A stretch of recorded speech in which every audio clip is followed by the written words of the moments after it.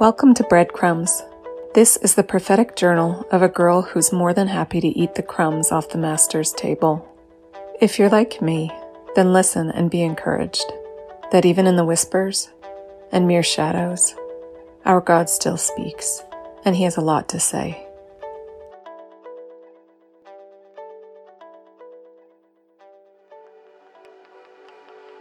Well, the theme of the hour certainly seems to be deception.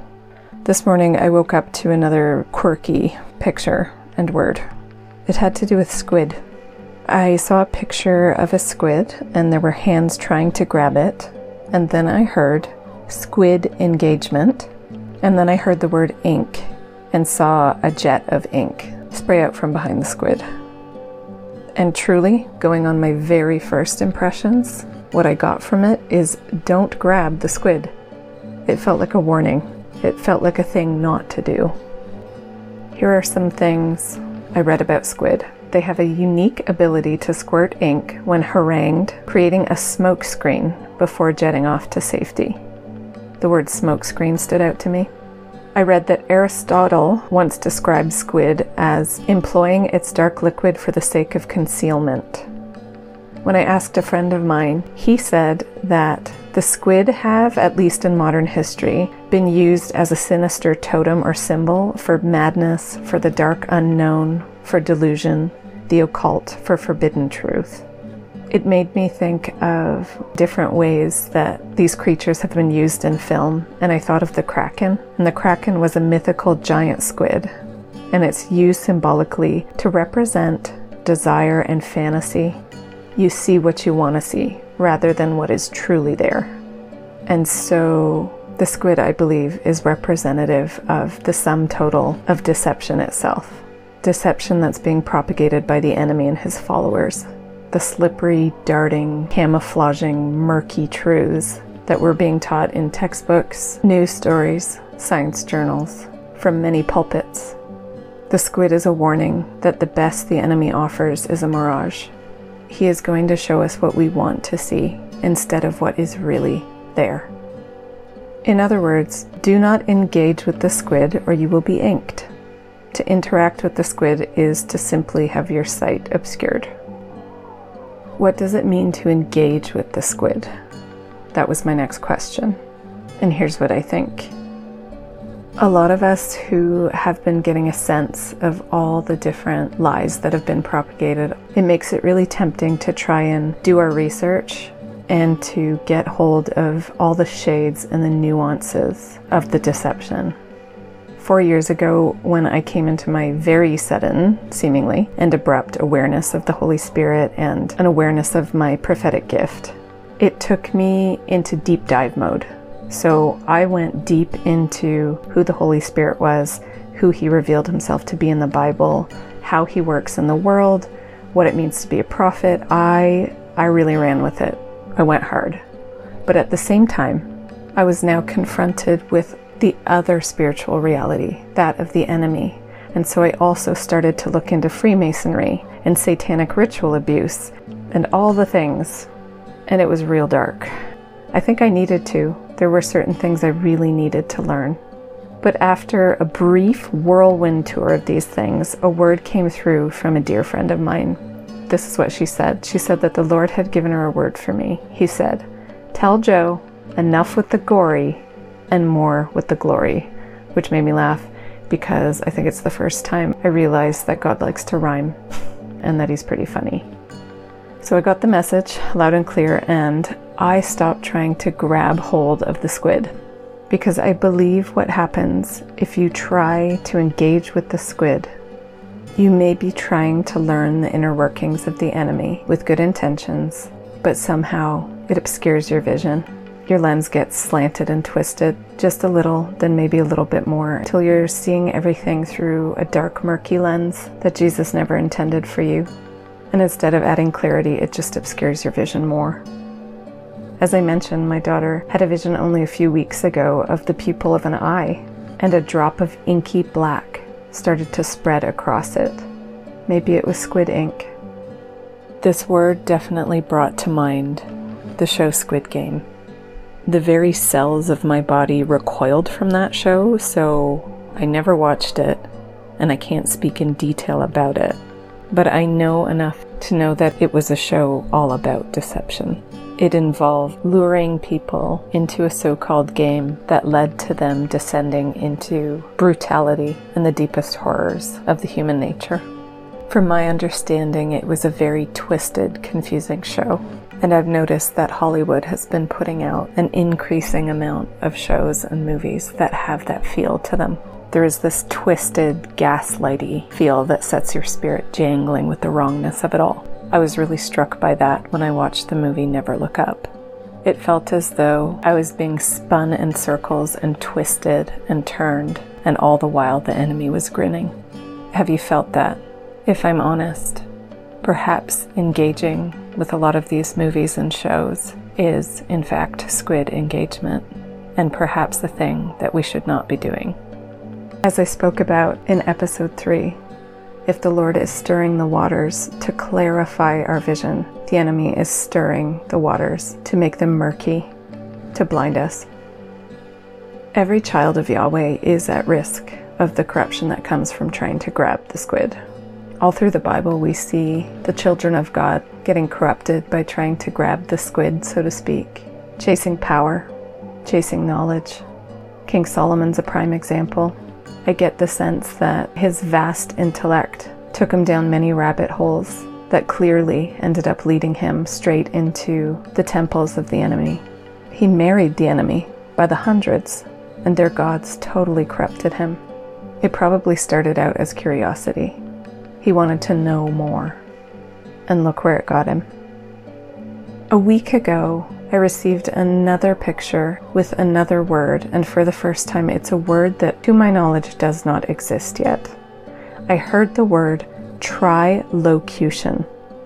The word locution is a specific kind of speech. It's a particular form of expression, or a very specific phrasing that might have to do with a specific context you're in, maybe a regional dialect or saying, a phrase that's only used in a certain part of town by a certain subset of people.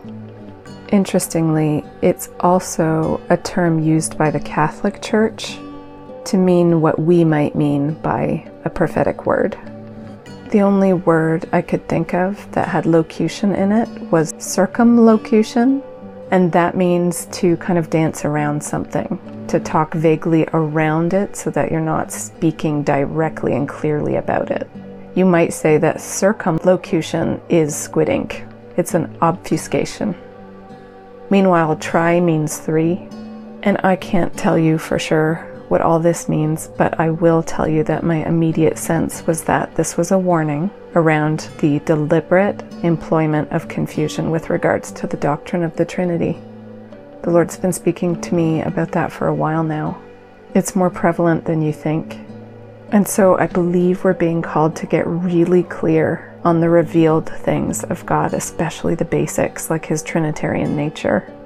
The Lord very firmly linked this word that I'm giving you right now to the book of 1 John in the Bible. He has been having me study and memorize that book for the past 4 years or so. It's been side by side with my prophetic training, and I know why. This book really clearly addresses how to differentiate between the false and the real, the truth and a lie. It gets you really clear and really anchored on the main message of the Father, the Son, and the Holy Spirit. And it warns that in the last days, that is exactly what we're going to be up against. All of hell rising up in their power to create confusion, delusion, and false truths around the nature of our God through every kind of spiritual trickery. John 4, test the spirits. By this you recognize the Spirit of God. Every spirit that acknowledges that Jesus has actually come in the flesh as a man is from God, and every spirit that doesn't is Antichrist. 1 John 2, 22, 23. Who is the liar but the one who denies that Jesus is the Christ? This is Antichrist, the one who refuses to acknowledge the Father and the Son. Whoever denies the Son does not have the Father. Did you know that there is a one world religion center being built? I think it's slated to be done next year sometime. And they call it the Abrahamic Family House. And the narrative will be, it's all the same God. That all these religions are worshiping the very same God.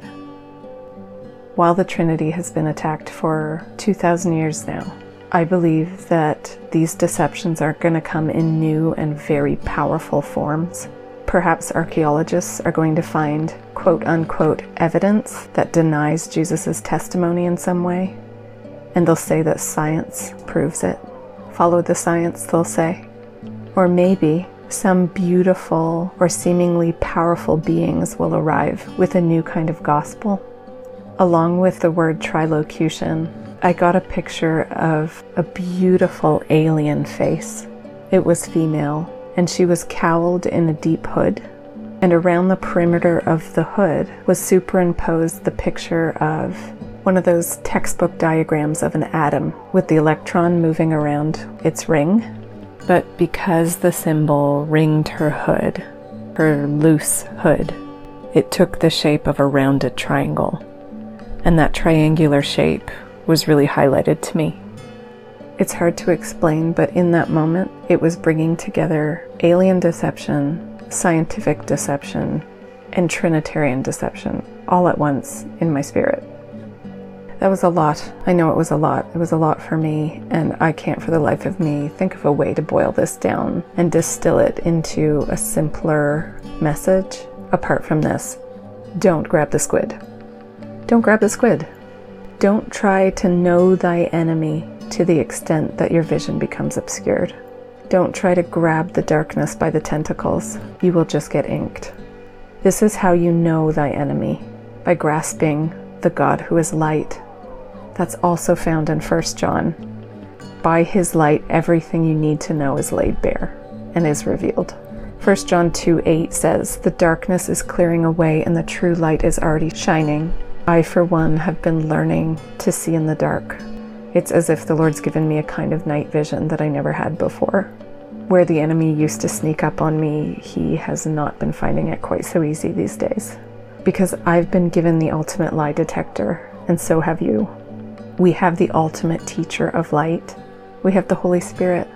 Again, in 1 John 2:27, as for you, the anointing of the Holy Spirit which you received from him is permanently in you, and so you have no need of anyone to teach you. The Holy Spirit teaches you about all things, what is true and what is a lie. And so grab the Lord with both fists and hold on tight. There are murky waters ahead, like you wouldn't believe, but he will dispel the darkness. He'll make the way clear. That word was interestingly timely. I just listened to it, and what's funny is legitimately like maybe an hour ago I was scrolling through stuff about information about what's happening in the world, and like I had this like sense of like fear, which I almost never get with this stuff. I'm usually just like, oh yeah, like I know it's coming, it's good to pay attention, kind of see so you're not blindsided. But then like I had that sense of fear, and I was like, this is nonsense, this ain't right. And it's funny because then you go and speak about like, stop trying to grab the squid. And I'm like, oh, yeah, it's probs a good idea to maybe go through and purge some accounts that I'm following again so that I'm not overwhelming myself with the wrong stuff. If you want to interact with any of these episodes, if the Lord has spoken to you about similar things, then I really want to hear about it. This podcast has an Instagram account over at Mildly Prophetic. I'll put that in the show notes. If you hop over there, you can share the things you've seen and heard. You can ask me questions. Basically, you can add your breadcrumbs to mine. And if we gather them all up, then what a feast it'll be.